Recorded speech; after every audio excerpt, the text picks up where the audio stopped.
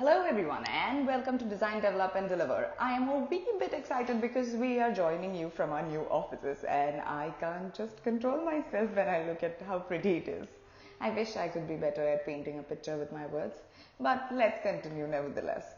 So before I begin, I'd just like to recap our previous podcast by saying that we did speak of how WordPress is a great platform and is quite SEO friendly. If you haven't checked out that podcast yet, we encourage you to check it out. Today, we're going to go in a different direction and we'll be taking a journey around the different types of hosting that is available for you guys. So, although it's great to be back, but it's much better to introduce my guest today, who is also a dear friend of mine. He is a senior software developer with Practo, and he will be helping us cover the entire spectrum of hosting types that are available in the market, and we'll be doing a feature-based comparison that will help you out in understanding which is the best one for you guys. So without further ado, I introduce to you Akash Agarwal. Hey Ashwati, glad to be here. Hello to everyone who's listening. This is Akash here. I've been working in the web industry for the past 6 years now. Currently, I work for a software company called Practo. We are in the healthcare space and trying to simplify healthcare for people and help them live better and longer. Let's start with the topic and see how much of help I can be. Thank you so much for joining us, Akash. So let's begin by defining what are the different types of hosting in, like, let's say in a pithy manner, and how would you go about knowing which is which?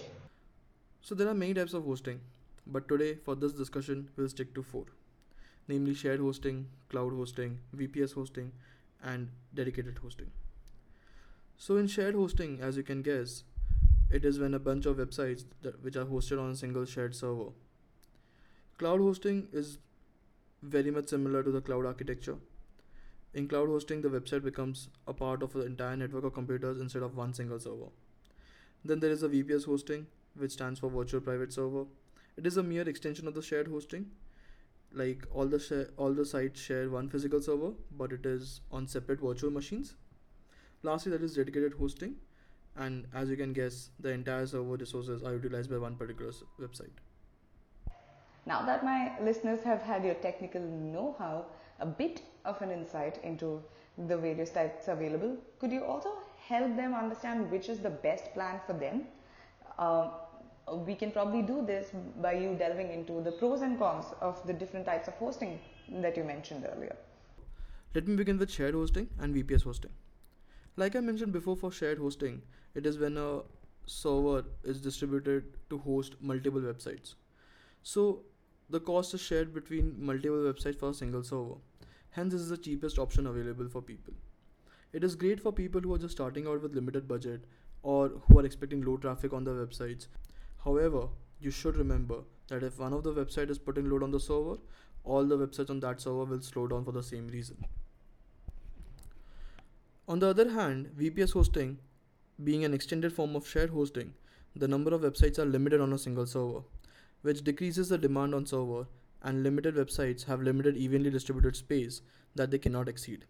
Simply put, if a server is of 1 TB and there are 10 websites on that server, each of the website will be allocated 100 GB. So this negates the disadvantages of shared hosting. However, it is way too costly, and websites with low budgets simply cannot afford VPS hosting. Well, that does put things into perspective. So, what about dedicated and cloud hosting? So, in dedicated hosting, the server belongs to you. So, there is no stealing of data, and it also negates all the disadvantages of shared hosting. That is, there is no slowing down of a website because of someone else.